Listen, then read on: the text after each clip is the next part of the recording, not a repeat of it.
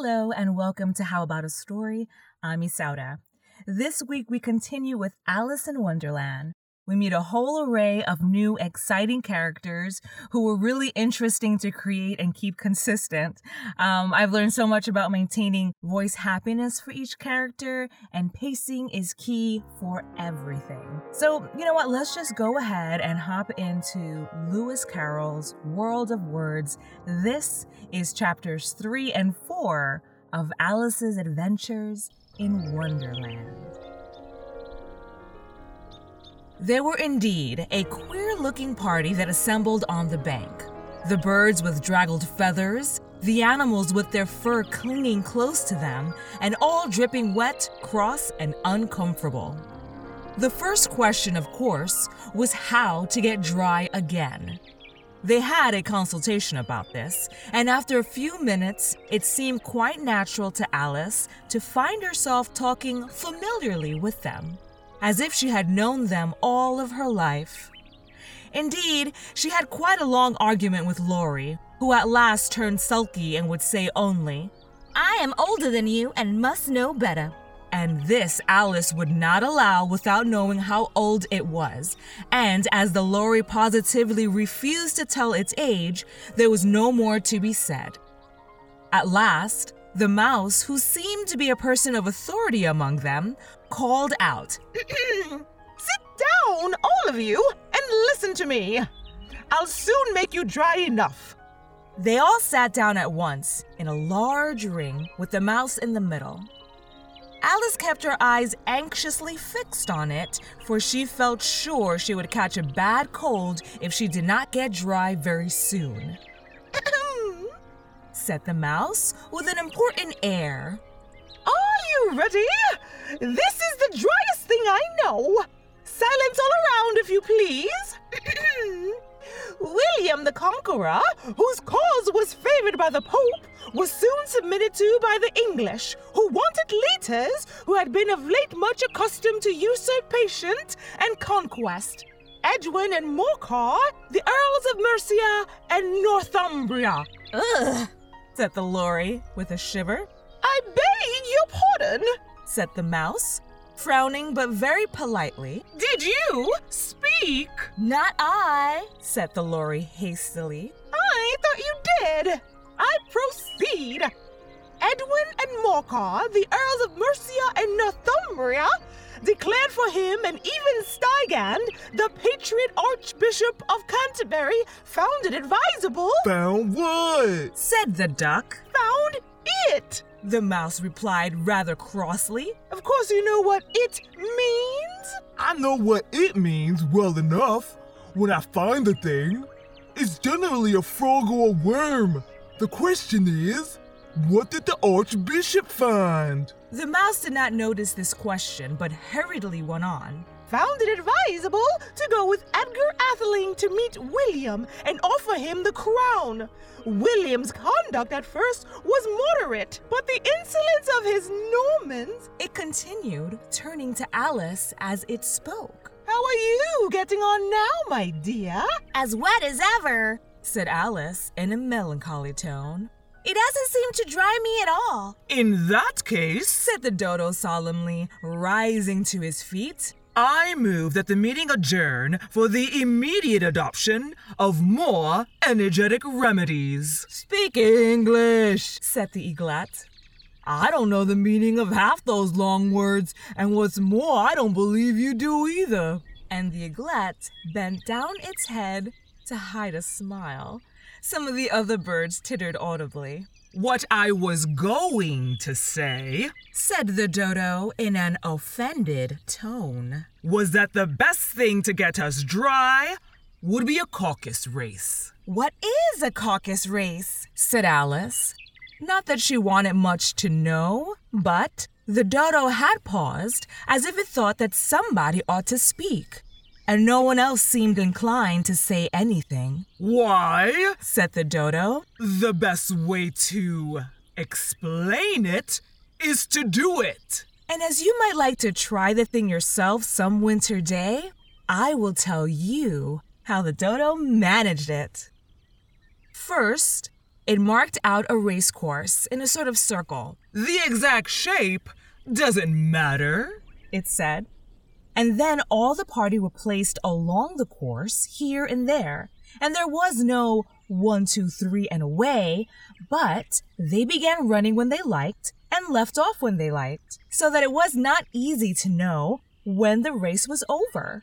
However, when they had been running half an hour or so and were quite dry again, the dodo suddenly called out, "The race is over!" But who's won? This question the dodo could not answer without a great deal of thought.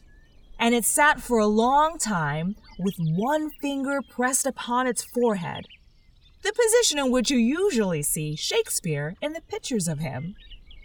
While the rest waited in silence, at last the dodo said, "Everybody has won, and all must have prizes." Prizes. Woo! Quite a chorus of voices asked. "Why, she, of course," said the dodo, pointing to Alice with one finger, and the whole party at once crowded around her, calling out in a confused way, Prizes? Alice had no idea what to do, and in despair she put her hand in her pocket and pulled out a box of comfits. Luckily, the salt water had not gotten into it and handed them out as prizes. There was exactly one apiece all around. "But she must have a prize herself, you know," said the mouse. Of course. The dodo replied very gravely. What else do you have in your pocket? He went on, turning to Alice. Only a thimble, said Alice sadly. Hand it over here, said the dodo. Then they all crowded round her once more, while the dodo solemnly presented the thimble, saying, "We beg your acceptance of this elegant thimble." And when it had finished this short speech, they all cheered. Yay! Alice thought the whole thing was very absurd, but they all looked so grave that she did not dare to laugh. And as she could not think of anything to say, she simply bowed and took the thimble, looking as solemn as she could. The next thing was to eat the comfits. This caused some noise and confusion as the large birds complained that they could not taste theirs, and the small ones choked and had to be patted on the back. However, it was over at last, and they all sat down in a ring and begged the mouse to tell them something more. "You promised to tell me your history, you know, and why it is you hate C&D?" she added in a whisper, half afraid that it would be offended again. "Mine is a long and sad tale," said the mouse, turning to Alice and sighing. "It is a long tale, certainly," said Alice, looking down with wonder at the mouse's tail. "But why do you call it sad?" And she kept on puzzling about it while the mouse was speaking, so that her idea of the tale was something like this. "Fury said to a mouse that he met in the house, 'Let us both go to law. I will persecute you. Come, I'll take no denial. We must have a trial, for really this morning I've nothing to do.' Said the mouse to the cur, 'Such a trial, dear sir, with no jury or judge, would be wasting our breath.' 'I'll be judge, I'll be jury,' said cunning old Fury. 'I'll try the whole cause and condemn you to death.' 'You are not attending,' said the mouse to Alice severely. 'What are you thinking of?' 'Oh, I beg your pardon,' said Alice very humbly. 'You had got to the fifth bend, I think.' 'I had not,' cried the mouse sharply and very angrily. 'Not?' said Alice, always ready to make herself useful and looking anxiously about her. 'Oh, do let me help to undo it,' I shall do nothing of the sort,' said the mouse, getting up and walking away. You insult me by talking such nonsense. I didn't mean to, pleaded poor Alice. But you're so easily offended, you know. The mouse only growled in reply. Please come back and finish your story, Alice called after it, and the others all joined in chorus. Oh, please do. But the mouse only shook his head impatiently and walked a little quicker. What a pity it wouldn't stay, sighed the Lory, as soon as it was quite out of sight. And an old crab took the opportunity of saying to her daughter, "Oh, my dear, let this be a lesson to you never to lose your temper." "Hold your tongue, Ma," said the young crab, a little snappishly. "You're enough to try the patience of an oyster." "I wish I had our Dinah here. I know I do," said Alice aloud, addressing nobody in particular. "She'd soon fetch it back." "And who's Dinah, if I might venture to ask the question?" said the Lory. "Oh, Dinah's our cat, and she's such a capital one for catching mice, you can't think.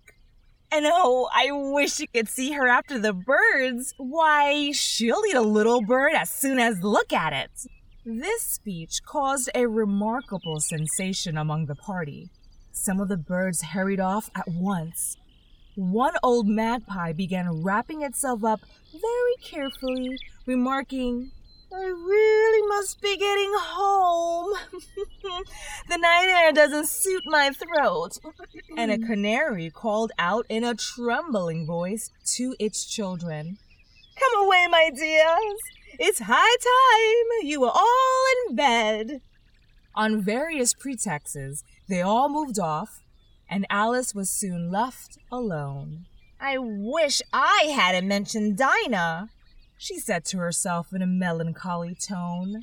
"Nobody seems to like her down here, and I'm sure she's the best cat in the world. Oh, my dear Dinah, I wonder if I shall ever see you anymore." And here Alice began to cry again, for she felt very lonely and low-spirited. In a little while, however, she again heard a little pattering of footsteps in the distance, and she looked up eagerly, half hoping that the mouse had changed his mind and was coming back to finish his story. Chapter 4. The Rabbit Sends in a Little Bill. It was the White Rabbit, trotting slowly back again and looking anxiously as it went, as if it had lost something. And she heard it muttering to itself, "The Duchess! The Duchess! Oh, my dear paws! Oh, my fur and whiskers! She'll get me executed as sure as ferrets are ferrets! Where can I have dropped them, I wonder?" Alice guessed in a moment that it was looking for the fan and the pair of white kid gloves, and she very good-naturedly began hunting about for them, but they were nowhere to be seen. Everything seemed to have changed since her swim in the pool, and the great hall with the glass table and the little door had vanished completely. Very soon, the rabbit noticed Alice as she went hunting about and called out to her in an angry tone, "Why, Marianne, what are you doing here? Run home this moment and fetch me a pair of gloves and a fan. Quick now!" And Alice was so frightened that she ran off at once in the direction it pointed to without trying to explain the mistake it had made. "He took me for his housemaid," said Alice to herself as she ran. "How surprised he'll be when he finds out who I am. But I better take him his fan and gloves, that is, if I can find them." As she said this, she came upon a neat little house, on the door of which was a bright brass plate with the name W. Rabbit engraved upon it. She went in without knocking and hurried upstairs, in great fear lest she should meet the real Marianne and be turned out of the house before she had found the fan and gloves. "Oh, how queer it seems," Alice said to herself, "to be going messages for a rabbit. I suppose Dinah will be sending me our messages next." and she began fancying the sort of thing that would happen. Miss Alice, come here directly and get ready for your walk. Coming in a minute, nurse. But I've got to see that the mouse doesn't get out. Only I don't think that they'd let Dinah stop in the house if it began ordering people around like that. By this time, she had found her way into a tidy little room with a table in the window, and on it, as she had hoped, a fan and 2 or 3 pairs of tiny white kid gloves. She took up the fan and a pair of the gloves and was just about to leave the room when her eye fell upon a little bottle that stood near the looking glass. There was no label this time with the words, "Drink me," but nevertheless, she uncorked it and put it to her lips. I know something interesting is sure to happen, she said to herself, whenever I eat or drink anything. So I'll just see what this bottle does. I do hope it'll make me grow large again, for really I'm quite tired of being such a tiny little thing. It did so indeed, and much sooner than she had expected. Before she had drunk half the bottle, she found her head being pressed against the ceiling and had to stoop to save her neck from being broken. She hastily put down the bottle, saying to herself, "That's quite enough. Oh, I hope I shan't grow any more. As it is, I can't get out at the door. I do wish I hadn't drunk quite so much." Alas, it was too late to wish that. She went on, growing and growing, and very soon had to kneel down on the floor. In another minute, there was not even room for this, and she tried the effect of lying down with one elbow against the door and the other arm curled around her head. Still, she went on growing, and as a last resource, she put one arm out of the window and one foot up the chimney and said to herself, "Now I can do no more. Whatever happens, what will become of me?" Luckily for Alice, the little magic bottle had now had its full effect, and she grew no larger. Still, it was very uncomfortable, and there seemed to be no sort of chance of her ever getting out of the room again. No wonder she felt unhappy. It was much pleasanter at home, thought poor Alice, when one wasn't always growing larger and smaller and being ordered about by mice and rabbits. I almost wish I hadn't gone down the rabbit hole, and yet it is rather curious, this sort of life. I do wonder what can happen to me. When I used to read fairy tales, I fancied that kind of thing never happened, and now here I am in the middle of one. There ought to be a book written about me. That there ought. And when I grow up, I'll write one. But I'm grown up now, she added in a sorrowful tone. At least there's no room to grow up anymore here. And then Alice thought, shall I ever get any older than I am now? That'll be a comfort. One way never to be an old woman, but then always having lessons to learn? Ugh, I shouldn't like that. Oh, you foolish Alice, she answered herself. How can you learn lessons in here? Why, there's hardly room for you, and no room at all for any lesson books.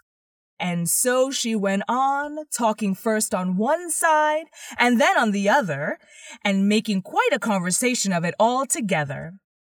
But after a few minutes, she heard a voice outside and stopped to listen. "Marianne! Marianne!" said the voice. "Fetch me my gloves this moment." Then came a little pattering of feet on the stairs. Alice knew it was the rabbit coming to look for her, and she trembled till she shook the house, quite forgetting that she was now about 1,000 times as large as the rabbit and had no reason to be afraid of it. Presently, the rabbit came up to the door and tried to open it, but as the door opened inward and Alice's elbow was pressed hard against it, that attempt proved a failure. Alice heard it say to itself, "Then I'll get around and get in at the window." That you won't, thought Alice.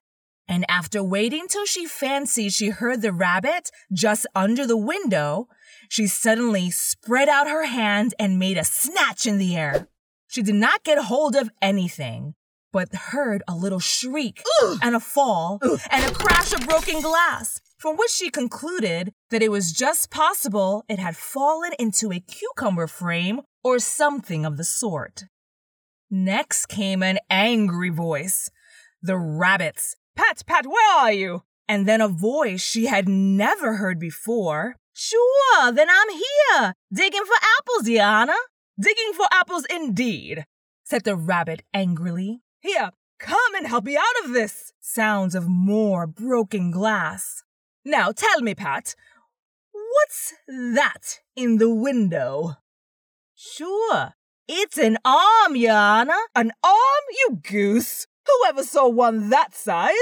Why, it fills the whole window." "Sure does, Your Honor, but it's an arm for all that." "Well, it's got no business there. At any rate, go, take it away."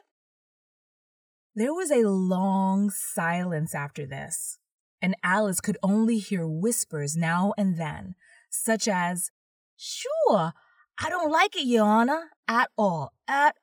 Do as I tell you, you coward." And at last, she spread out her hand again and made another snatch in the air. This time there were 2 little shrieks and more sounds of broken glass.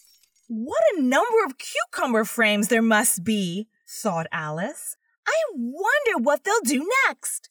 As for pulling me out of the window, I only wish they could. I'm sure I don't want to stay in here any longer." She waited for some time without hearing anything more. At last came a rumbling of little cartwheels and the sound of a good many voices all talking together. She made out the words, "Where's the ladder? Why, I hadn't to bring but one. Bill's got the other one." "Fetch it here, lad. Here, put him up at this corner, Your Honor. No, tie him up together first. They don't reach halfway high enough yet." "Oh, they'll do well enough. Don't be particular. Here, Bill. Catch hold of this rope. Will the roof bear? Ooh, mind that loose slate. Oh, it's coming down. Heads below." "Now who did that?" "It was Bill, I fancy. Who's to go down the chimney?" "Nay, I shan't." "You do it." "That I won't." "Bill's to go down there." "Here, Bill. The master says you to go down the chimney."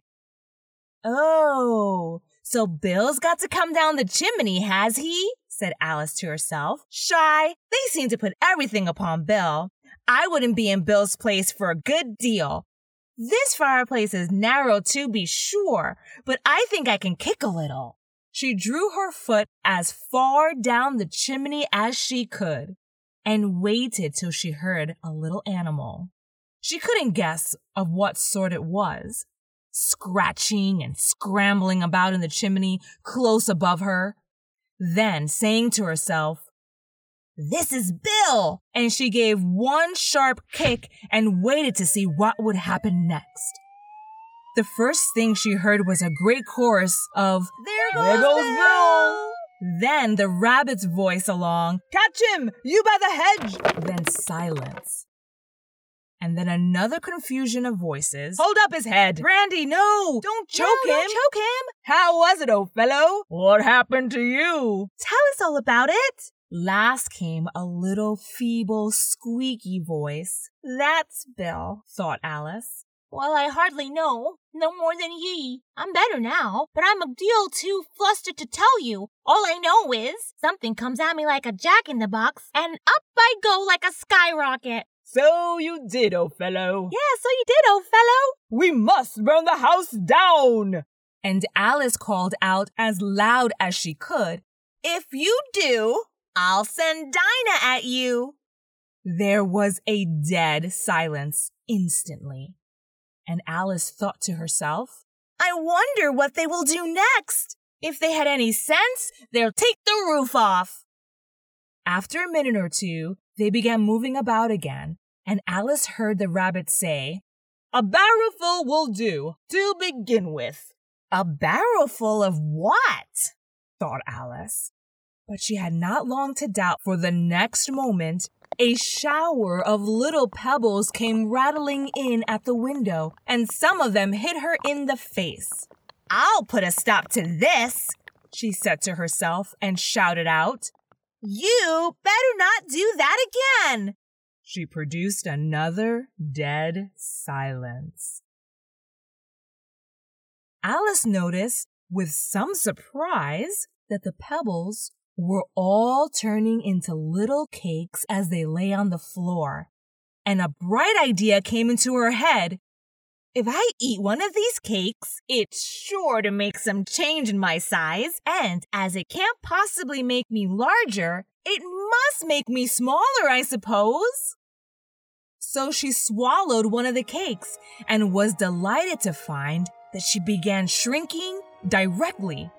As soon as she was small enough to get through the door, she ran out of the house and found quite a crowd of little animals and birds waiting outside. The poor little lizard Bill was in the middle, being held up by 2 guinea pigs who were giving it something out of a bottle. They all made a rush at Alice the moment she appeared, but she ran off as hard as she could and soon found herself safe in a thick wood. "The first thing I've got to do," said Alice to herself as she wandered about in the wood, "is to grow up to my right size again. And the second thing is to find my way into that lovely garden. I think that'll be the best plan." It sounded an excellent plan, no doubt, and very neatly and simply arranged. The only difficulty was that she had not the smallest idea how to set about it. And while she was peering about anxiously among the trees, a little sharp bark just over her head made her look up in a great hurry. An enormous puppy was looking down at her with large round eyes and feebly stretching out one paw, trying to touch her. "Poor little thing," said Alice in a coaxing tone, and she tried hard to whistle to it. But she was terribly frightened all the time at the thought that it might be hungry, in which case it would be very likely to eat her up in spite of all her coaxing. Hardly knowing what she did, she picked up a little bit of stick and held it out to the puppy, whereupon the puppy jumped into the air off all of its feet at once with a yelp of delight and rushed at the stick and made believe to worry it. Alice dodged behind a great thistle to keep herself from being run over. And the moment she appeared on the other side, the puppy made another rush at the stick and tumbled head over heels in its hurry to get hold of it. Then, Alice, thinking it was very like having a game of play with a cart horse and expecting every moment to be trampled under its feet, ran around the thistle again. Then the puppy began a series of short charges at the stick, running a very little way forward each time and a long way back, and barking hoarsely all the while, till at last it sat down a good way off, panting with its tongue hanging out of its mouth and its great eyes half shut.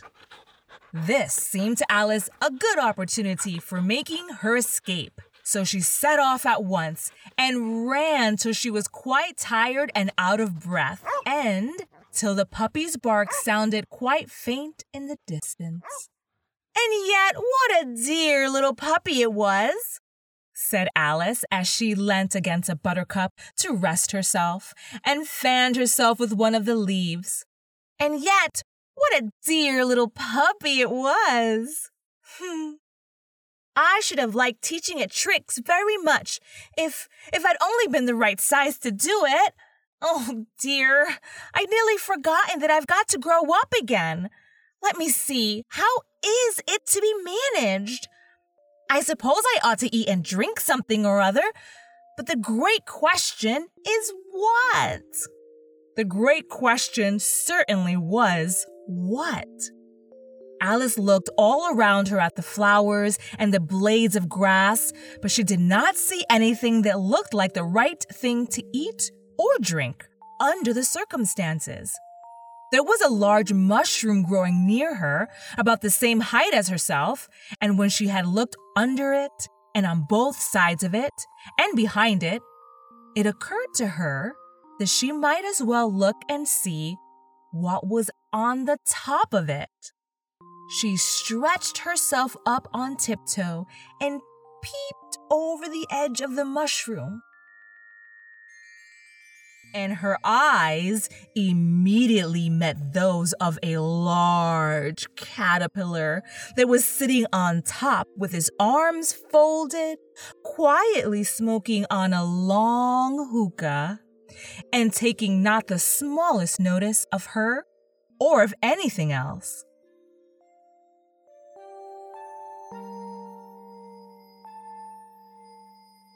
Thank you so much for listening to How About a Story. Stay tuned for the next 2 chapters coming in 2 weeks.